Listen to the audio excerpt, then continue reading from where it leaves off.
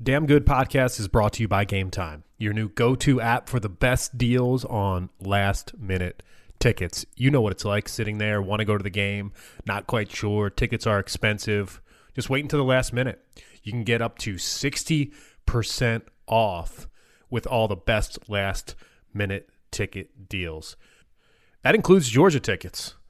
They drop right before kickoff. Trust me. Just go to the Game Time app and you'll see. More than 12 million fans have downloaded the Game Time app and discovered the fastest, easiest way to get into the game. The app is quick, simple, easy to navigate. You can get music and theater tickets there as well. And believe it or not, there's an in-app panoramic seat view from every section. You know where you're going to sit before you go to the game. That's always important. Head to the App Store or Play Store now and download Game Time and score awesome deals on last-minute tickets.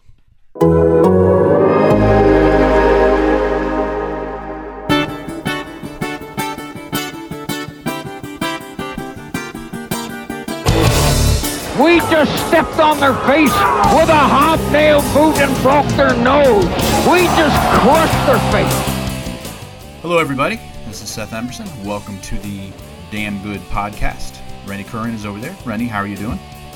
Man, doing great. Glad to be on another week. Shout out to the Bulldog Nation.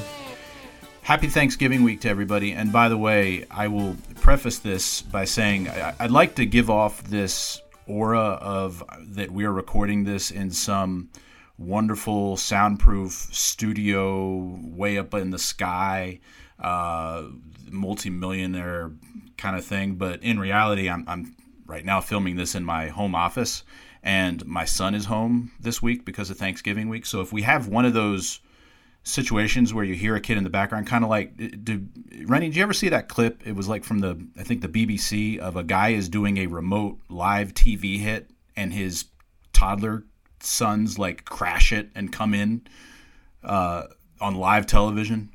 I think I did see that, yeah. I'm amazed that doesn't happen more. I think I've sometimes I'll be on like the Feinbaum show and my kids are home and I have to like go to the other room, but you may still be able to hear whatever I've turned on to distract them. So anyway, just hopefully that doesn't happen, but maybe you will hear young Alexander Emerson at some point. But Rennie, I guess let's get into it. Your reaction to the Texas A&M game. Georgia never trailed, seemed in control the whole time, but then you look at the stat sheet, Texas A&M had a little bit more in total yardage, not that much, but a little bit more. A little dicey. What do you think? What was your takeaway?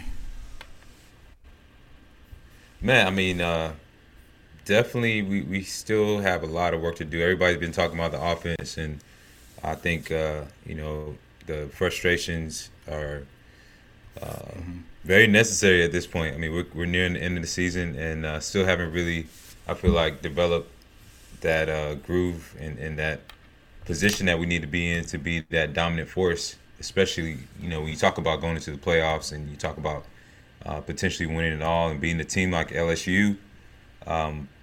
We got some work to do, some serious work. And so to see some of those kind of mistakes happen, running, I know there's one play where Swift got frustrated. Everybody's talked about that, where the balls ran into a blitz pretty much. Little things like that at this point in the year, I feel like we should have a handle on. So that kind of worries me a little bit. But, I mean, for me, being a former linebacker, loved seeing the defense and the way that they dominated, from the beginning to the end. I mean, when I look at the defensive backs, they've had – I think that was one of their best games, honestly. I mean, that was a great quarterback. And you had guys like DJ Daniel who stepped up, made a lot of big plays. Richard LeCounte had like a game of his life, balled out. I mean, J.R. Reed, everybody really did their thing. The defensive line did a great job of just keeping him under pressure, making sure that they could not establish the run. I think they had like 300 yards the week before. So to really shut them down the way they did, man, it says a lot of good things about our defense. And I feel like, when I look at the offense and I see the struggles that we're having, it doesn't worry me as much just because of how dominant the defense is playing right now. And we really don't have to do much. So I think if we clean it up and we can go in and put at least 20 points on the board against any team that we face, we're going to have a pretty darn good chance at winning whoever we play. Because they can't. The 9 times out You of 10, think that's even the case against I mean, we'll get into this, but I looked at it and I thought about it more, and I mean, we don't want to skip over Georgia Tech, but I mean, look, okay, but everyone's looking at LSU right now, and something that I wonder about is, since LSU is a pass to set up the run type team and is such a good pass team, and Georgia's strength has been run defense, what does that mean for that matchup? Does that mean that that's a bad matchup for Georgia's defense because LSU can pass it so well and they have not faced anywhere close to as that good a team, or what do you think? No, I mean, I think it's a good matchup, man. I think as long as our defensive line continues to play the way they've been playing, guys like Azeez Ojulari, Tyler Clark, Jordan Davis, all those guys are really starting to come on. Jermaine Johnson, these are some serious playmakers. So I feel like as long as they can get in that backfield and cause those hurry up situations, be disruptive, get that quarterback off his timing, I think we got a great chance, man, at really matching up with these wide receivers really well. And it just all comes together. It starts at that D-line. And so as long as they're doing their thing, it's going to really take a lot of that pressure off the cornerbacks to feel like, they have to have the game of their life. They'll be able to get faster reads. All those things matter.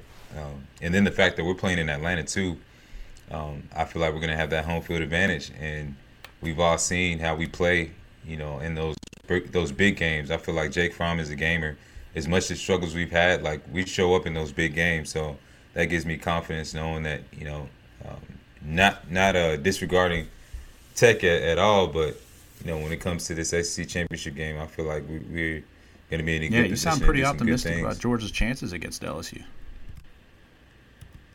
I like it, man. I mean, just from what I've seen, like I said, in those big games when everything's on the line, we do really well. It's almost like we become a different team, and I feel like this Tech week is going to be important just to really build that momentum, put those, offensive worries behind us, and just build that confidence going into this LSU game. And I know, Kirby's gonna really be on them this week about just executing at a high level, really not overlooking this team and building the right habits and all those good things. So, yeah, I think that this week will be a very good stepping stone to just build that confidence going into the LSU. If Georgia doesn't put up a lot of points and yards against Georgia Tech, then I don't know when they're going to this year. But it's interesting, and I may be repeating myself from earlier shows, but if you look at Georgia's, just within this context of this season, if you didn't know anything about Georgia before the 2019 season, I don't think you would look at this team and say it had much of a chance against LSU. You would see an elite defense, but you would see an offense that just really hasn't provided much cause for optimism other than the first 3 games, and really only the first 3 drives against Vanderbilt. I mean, since then they've been pretty ordinary to inconsistent.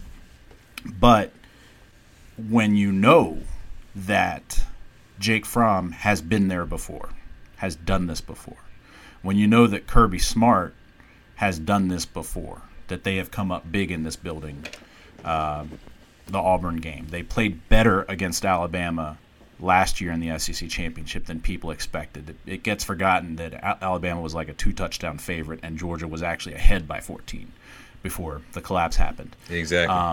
And when you know that this offensive line is as good as it is, and you've got George Pickens, I'm not sure they can count much on Lawrence Cager going forward, but they've got the tools to rise up, to use the word of another team that plays in that building, and win that game against LSU if their offense can play to the potential that we know that it should have, but it really hasn't shown this season.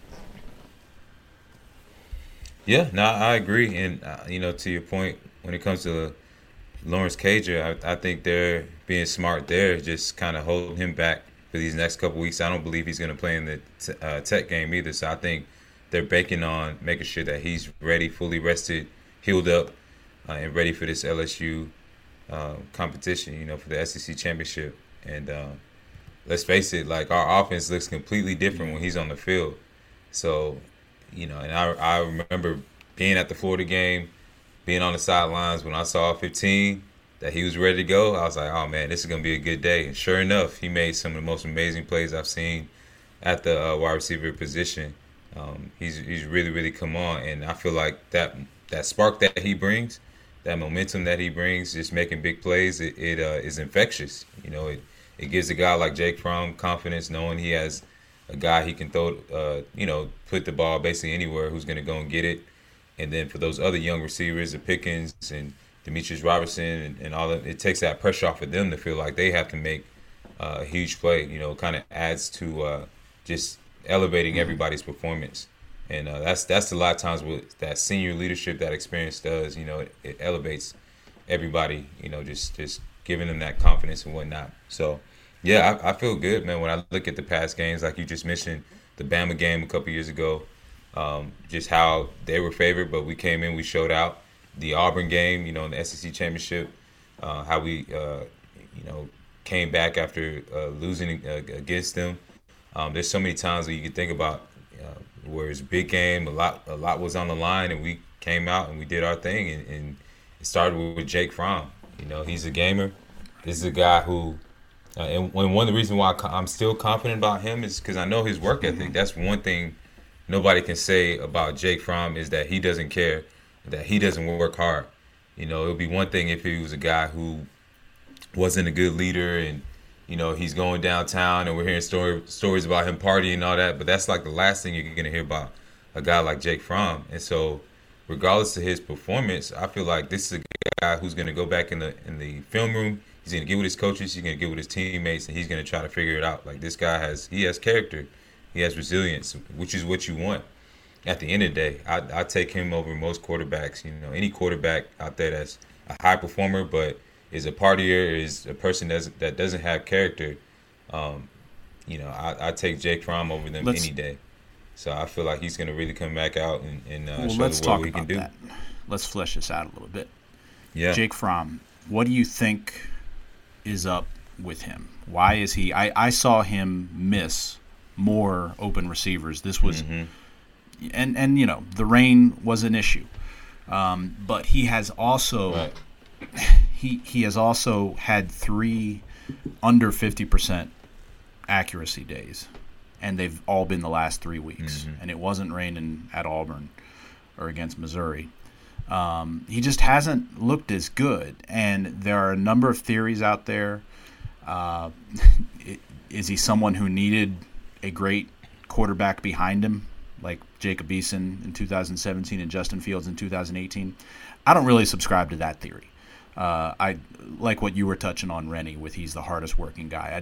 I don't think it's that. Is it something about? Is it the offensive coordinator? Or the play's not as good for him? I don't know. I think James Coley had a good day. I think he dialed up some good plays against Texas A&M. There's been other days that James Coley did not have a good day, but this one was a good day, and Fromm just didn't execute well. Is there something to the idea that Fromm comes here and plays with Jim Chaney, who's got this great track record with quarterbacks, and then they make the change to James Coley as the quarterback's coach for his sophomore year, but Jim Chaney's still in the room. He's still the offensive coordinator, and now Jim Chaney leaves, and Fromm's just not developing as much because of that, because he's not in his sync with James Coley. James Coley isn't as good a quarterback whisperer as Jim Chaney. There could be something to that. I have talked to Brad Kaya, the former Miami quarterback who played for Coley there. I think he's with the Colts right now, and he loves Coley. He talked about how much he loved playing with him. So it's not like James Coley is just this recruiter, who doesn't know how to coach. I don't know. Any theories? What do you think? What do you think, Rennie, when it comes to Fromm?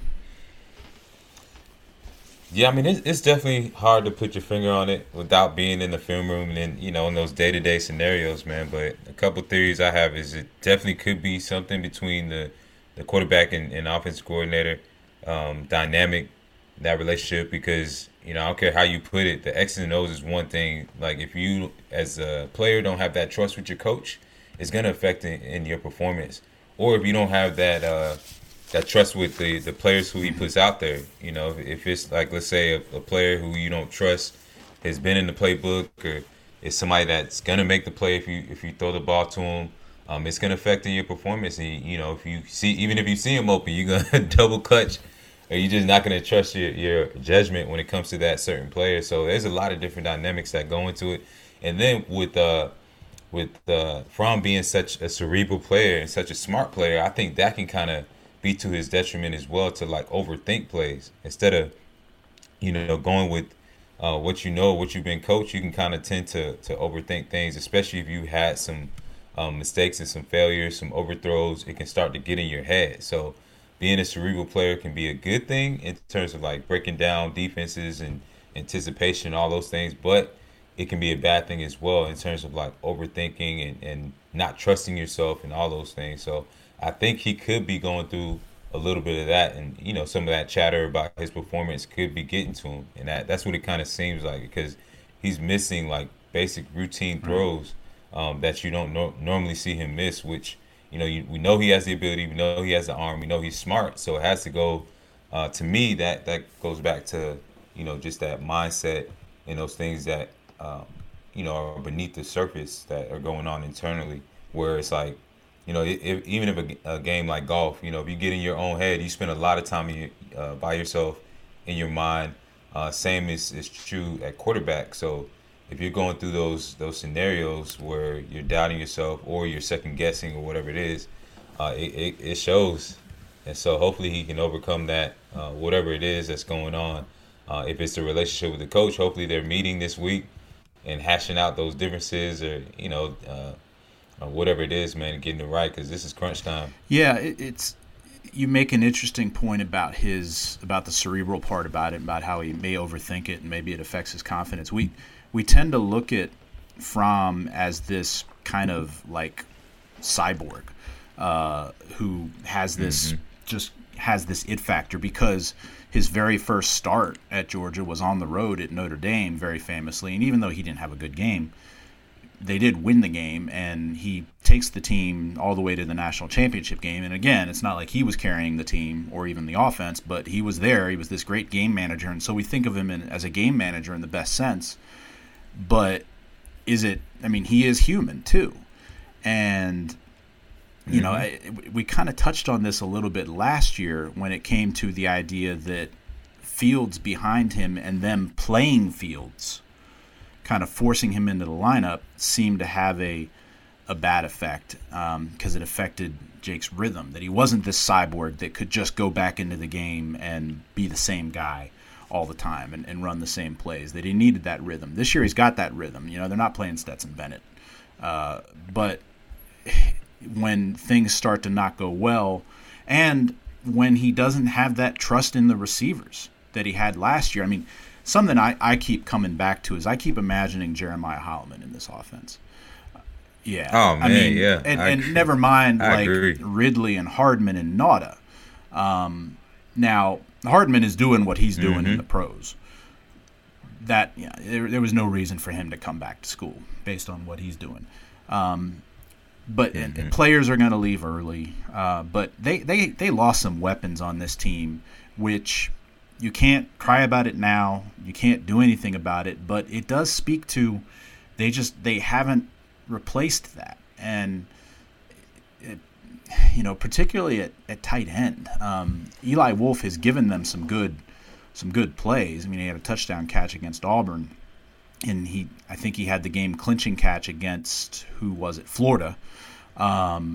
So he's helped, but Charlie Warner in a lot of ways has just been a non-factor, which I'm not sure that's Charlie's fault. I think that might be the fault of the offense, that they're asking him to do too much and they're not utilizing his skills.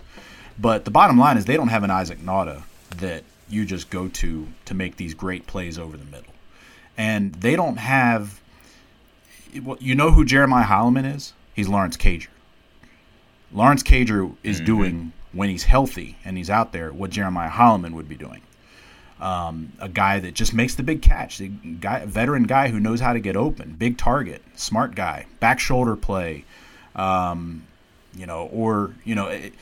when they did the back shoulder, the back-to-back, Tyler Simmons on one side and Karis Jackson on the other, that's great. But, like, Jeremiah Holloman had that ability, and Lawrence Cager has that too, to make a bunch of different kind of routes work. And they missed that when Lawrence Cager isn't in there. And, I agree with you. I don't expect to see him against Georgia Tech. The tricky thing is it the kind of injury that's going to heal over a couple weeks, or is it just one that's going to come back if he takes the wrong hit? Because he came back and played.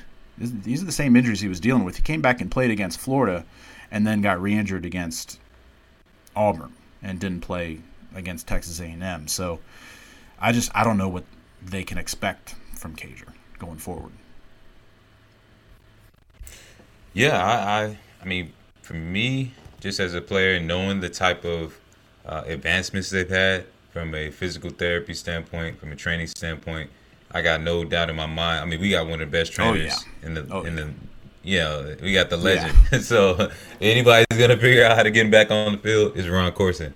So I got no doubt about that. But yeah, you hit the nail on the head, man. I was thinking about that actually before we started recording, but the how much of a loss Jeremiah Holloman has been this entire season.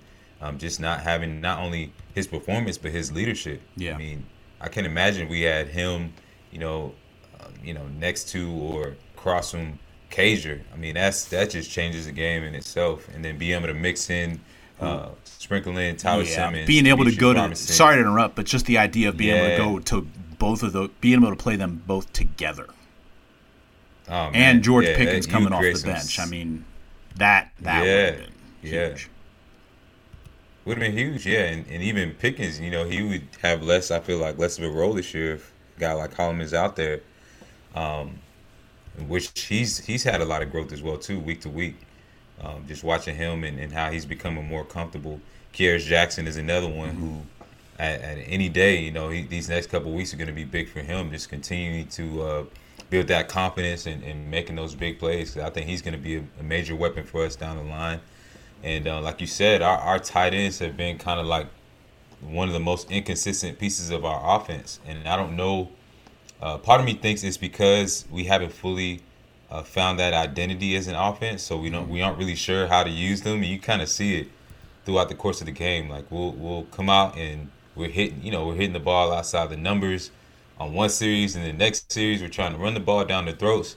The next series is just kind of all over the place right now. So I feel like we haven't really found our groove, and because we have the talent. I mean, that's evident. We have the talent across the board to really make big plays and make good things happen. But I think until we really find our identity, and that's to me what it kind of looks like from the play calling standpoint, that we haven't really found that groove yet. I think we're gonna continue to see those inconsistencies. And it's amazing that we're at this point. Like, if you told me before the season that Georgia's defense would be as good as it's been, I mean, not just good, great, I'd say, oh, this team's 11-0 and killing teams and is going into the SEC championship as the favorite, or at least, a pick'em against Alabama or LSU. But for it to play out the way it did just goes to show that, again, you just never know in this sport. You never know in sports general. For as much as we think we know, we don't. For this offense to take this step back, to just not be as good as it should have been, has been a shock.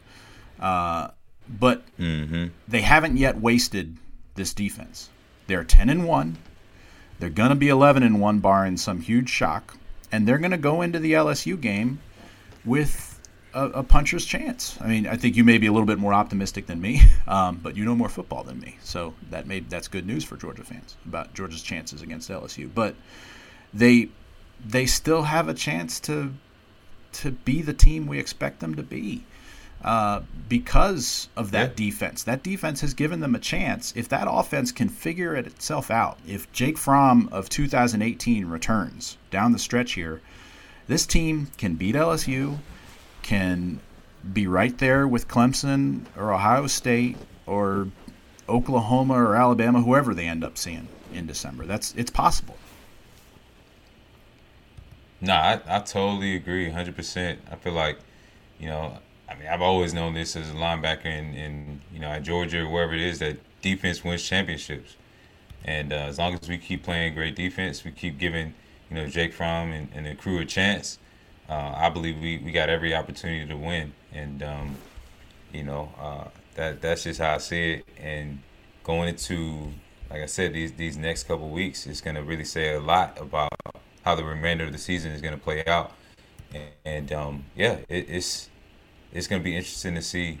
But I really believe that when it comes to those big games, when those lights on, when it's a national stage, I like Jake Fromm because of his level of preparation, his level of concentration. He's able to have that level of focus that allows him to make big plays in big games. And then, like I said, our defense is going to show up. Our defensive line, they're killing it right now. Mm-hmm. So even with LSU's high-powered offense and their good quarterback, I don't care how good he is, if he doesn't have time, if he's got guys in his face, hands up, if he's getting hit and disrupted every single play, that's going to get to him. And, I like where we stand. I know everybody's worried about the struggles and, the inconsistencies with the offense, but at the same time, we still have talent. We still have so much talent. And, you throw a guy like Cager back out there, our offense becomes completely different. Swift is doing great. Consistent playmaker for us. Even Harrion, he's shown signs of greatness and making great plays. So if all those guys really can put things together, and we, I see no reason why we won't have a good day. And then, of course, got Rodrigo. Right. He's been like making up for a lot of the inconsistencies that our offense has had. He's a big part of our offense right now. So we can't count him out either. Just being able to get those 3 points on the board, man, consistently. Where would this team be without Rodrigo? You know that right. I was shocked to find this out. I put this in my second glance. Georgia leads the country in red zone percentage. And nobody would think that because they've obviously sputtered in the red zone a lot of times, but Rodrigo saves them. But red zone percentage, and I went on this rant in my second glance when I mentioned it, it's an overrated stat because it doesn't account for when you get pretty close. Like if you get down, you get a first down at the 25, you're thinking, all right, basically we're in the red zone. But then if you never actually cross the 20, it doesn't count as a red zone trip. Georgia's had a lot of that, and Rodrigo has a lot of field goals that are 38 yards and beyond, which means he's giving them points that other teams aren't getting. Now, Texas A&M, by the way, was 2 for 2 on field goals in those conditions too, so they evidently had a good kicker, at least on Saturday. But yeah, Rodrigo is another saving grace of this offense. That was his last game at Georgia. Replacing him is going to be tough. I was on the field. Oh, yeah. I was right next to DeAndre Swift and Andrew Thomas when they shared a moment with Kirby Smart. Kirby came over to them and, look, those two guys are leaving. So they weren't recognized on senior night, but that was clear that Kirby was kind of coming over to them and saying, all right, this was your final home game. Great job. Thank you. We've got more to do. This offense, it's interesting. You don't want to project forward because the season isn't over, and there could be some real drama left in the season. But this offense is losing some key pieces, and I'm including Rodrigo in that. Whereas this defense, there's every reason to look over and say they're going to be as good next year. That's just kind of an interesting sidebar. You look over it; they're not wasting the defense yet. And they're especially because they should have as good a defense next year, but they just need to get this offense in gear. Yeah, and in all reality, it's tough, like from an offense coordinator standpoint, or just from a coaching standpoint, to step in and just think that everything's going to change overnight. You're going to have complete success overnight. So I look forward to the second year with Coley as the offensive coordinator, having a full year to review everything, to see the mistakes that were made. To really even have that second go round with the personnel. Being in that position, being in the play calling position, because it makes a big difference, from that first year to the second year. So, I really think even though we're losing those key pieces, like we still have a lot of guys who will be familiar with this play calling, who will be familiar with the system, and even he'll grow, more confident in his own play calling ability, and he'll have the same kind of situations that he'll be presented with where it won't be his first time, so all those things kind of play a role in just that overall success. So I think that second year will be a lot more telling as to his ability as an offense coordinator than this year is.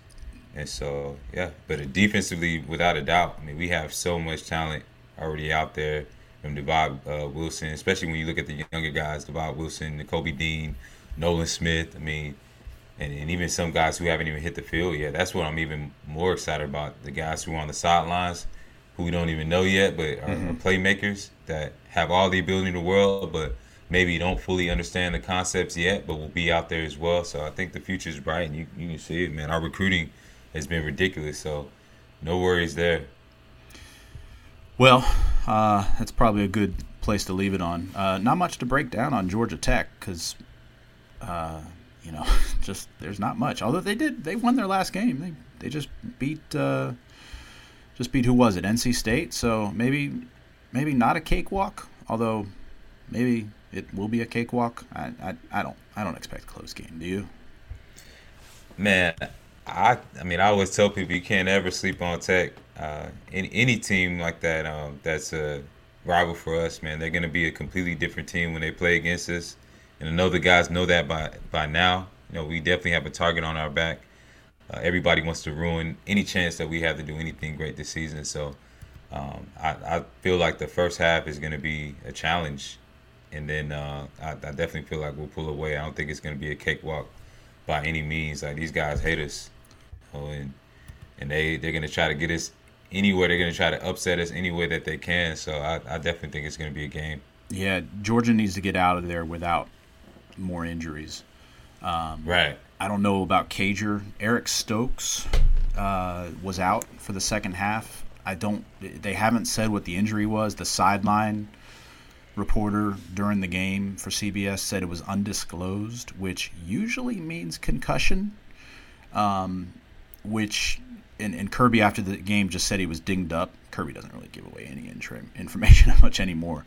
But if it's a concussion, that should be good news as far as the LSU game, because that's in the 7 to 10 days area, which means he might not play against Georgia Tech unless it's kind of the mild concussion variety. But unless it's another serious injury, more serious injury than a concussion. Concussion's a serious injury, but you can return from it in a week or so. The key for Georgia is getting out of there without injuries, which means it's a good thing they're not playing the triple option Paul Johnson Georgia Tech anymore. Now that doesn't mean they're not going to get any injuries, but you were on when you were playing that Georgia Tech offense. My gosh, you were on guard for it. You played them all 3 of your years. They had the Paul Johnson offense, right? Yeah, that was the worst, man. I mean, you got to look out for your knees on every play because those offensive linemen were chop blocking, just doing all kinds of stuff, throwing their bodies at you. So that offense was definitely crazy. I would have loved to play against the offense they have now. Yeah, and I think it hurt them in recruiting. This is why Georgia Tech has struggled. Is they've number one, they're making a transition from one type of offense to another on offense, so that's hurting the offense. But on defense, it hurt them in recruiting because it was hard to convince really good players to come to Georgia Tech knowing they would have to practice against that offense that they wouldn't develop well. And so you're seeing a buildup of not having that kind of talent on defense. Yeah, I agree. I mean, a lot of personnel issues there when you talk about going from that triple offense and what they have now. One of the biggest, I feel like, transitions for them is definitely at the offensive line position, just because with that triple offense, triple option offense, you had to have offensive linemen who were a little bit lighter, who could run and all that, not your big body type. And so replacing those at the in the front seven, man, that's a huge challenge. So I don't think they're going to be in that place to really compete for the next at least 2 years. So yeah, well, the line is 28 on the game, as my other podcast partner Jeff Schultz reminds me. He's obsessed with the line. I'm not sure I wouldn't take Georgia in the points. I could see a pull away. I see what you're saying, close for a little bit, and then Georgia pulls away. Yeah. I kind of think it could go the other way, a little bit like the Vanderbilt game. Georgia comes out, puts up a lot of points, and then at that point kind of takes the foot off the accelerator. Kirby tries to sneak some reserves in there and save some guys from injury potential, and it ends up being like a 17 to 20 point win for that reason. I don't know. I mean, I've learned in this game, Rennie, not to sit here and say I am sure about how anything's going to go unless it's, you're playing a Murray State type team. You just, especially this year with the amount of unexpected close games. The South Carolina game alone should have taught us to never be sure of how something is going to go. Exactly. No, I agree. And I think ideally, Kirby is going to definitely be on them about going in, have a complete game, making sure that they're, executing on and firing on all the right cylinders, offensively, defensively, special teams wise, because this is a momentum builder for LSU. We go in and, like you said, we put up points fast, we get the reserves out there, we leave with no injuries, man. That's I feel like the biggest goal, should be the biggest goal for this week, is for us to put together a solid game going into LSU so that it's something that we can build on, and we're not necessarily having to go into that LSU week still thinking about, okay, we made these mistakes and we did that. Like, we got a lot of work to do type of thing. And then there's all this pressure that's amounted going into that week to where we feel like we have to play an absolute perfect game to beat that team, because that's not where we want to be. So, I think that should be the goal for this week. Cool. Well, I'd like to congratulate my son on not interrupting the podcast. Nice. But I can now, in my home office here in the basement, hear him cavorting upstairs. I think he's playing a football game by himself, which is good. But I've played with fire with this, so I should. One quick thing before we go, Rennie. Yeah. Thanksgiving week. What are you looking forward to the most on Thursday? Not everyone knows family, watching football on TV. What food or drink are you most looking forward to? Man, so for me, I'm Liberian. Family's from Liberia, so we always have a lot of different Liberian dishes. If you have never tried Liberian food before, it is the best African food that you can have. So we have a dish called jollof rice. That's kind of like a stir fry, like an African stir fry, but it has like shrimp, it has chicken in it, it has beef in it. You mix it up with the rice, and it's delicious. It's well seasoned and all that. So my mom makes that super good. Anybody want to try some, just reach out to me. I might send you a plate. I might not. If there's anything left over, I might send you some. Is Liberian then, because Liberia was like a freed American slaves. Exactly, yeah. Back in the 1700s, 1600s, so that's a mix of like soul food and African food. Yeah. So that's a really good mix. Oh yeah. It's that a really, makes really for good mix. And my mom, food. Nobody can cook like mom's. Oh yeah. So that's one of the dishes that I love to eat.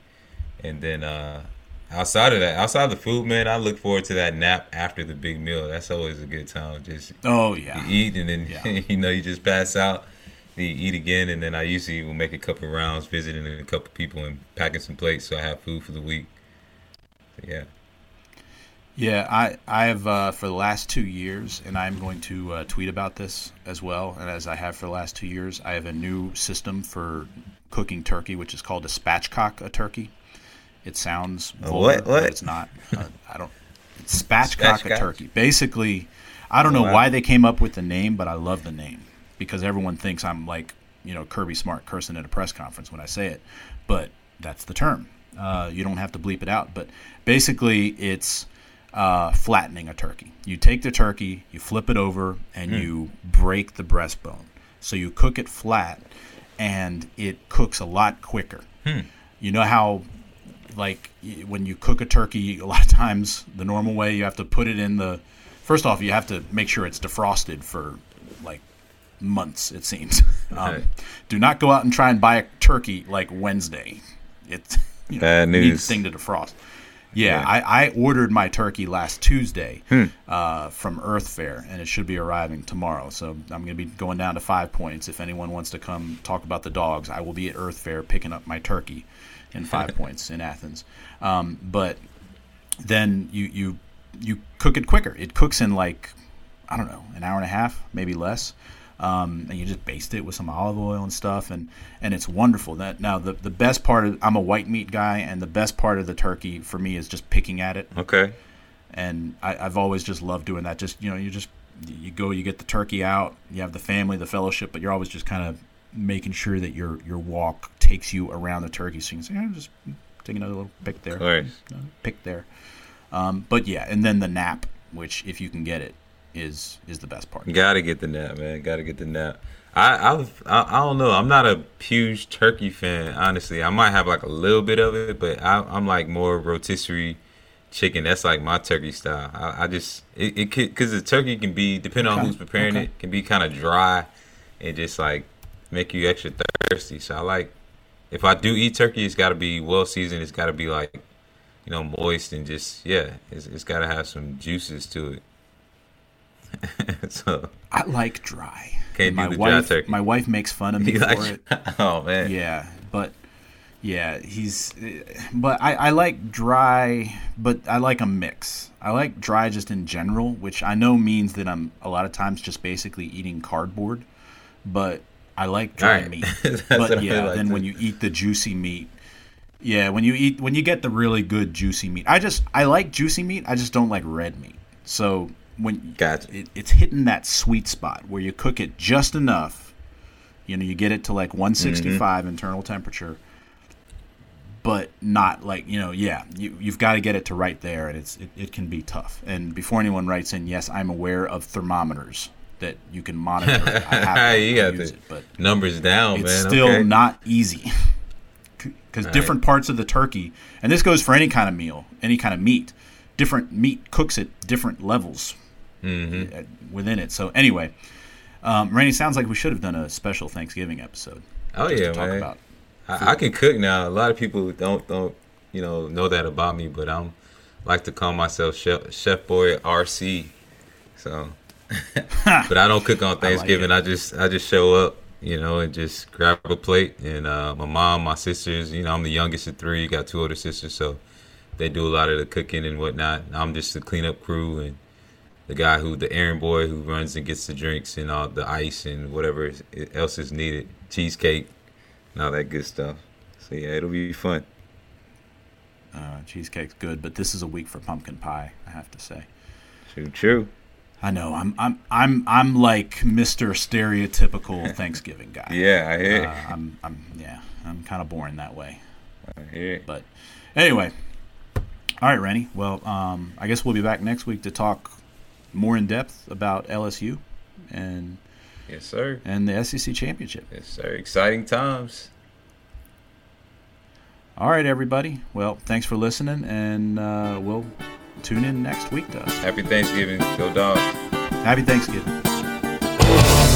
We just stepped on their face with a hobnail boot and broke their nose. We just crushed their face.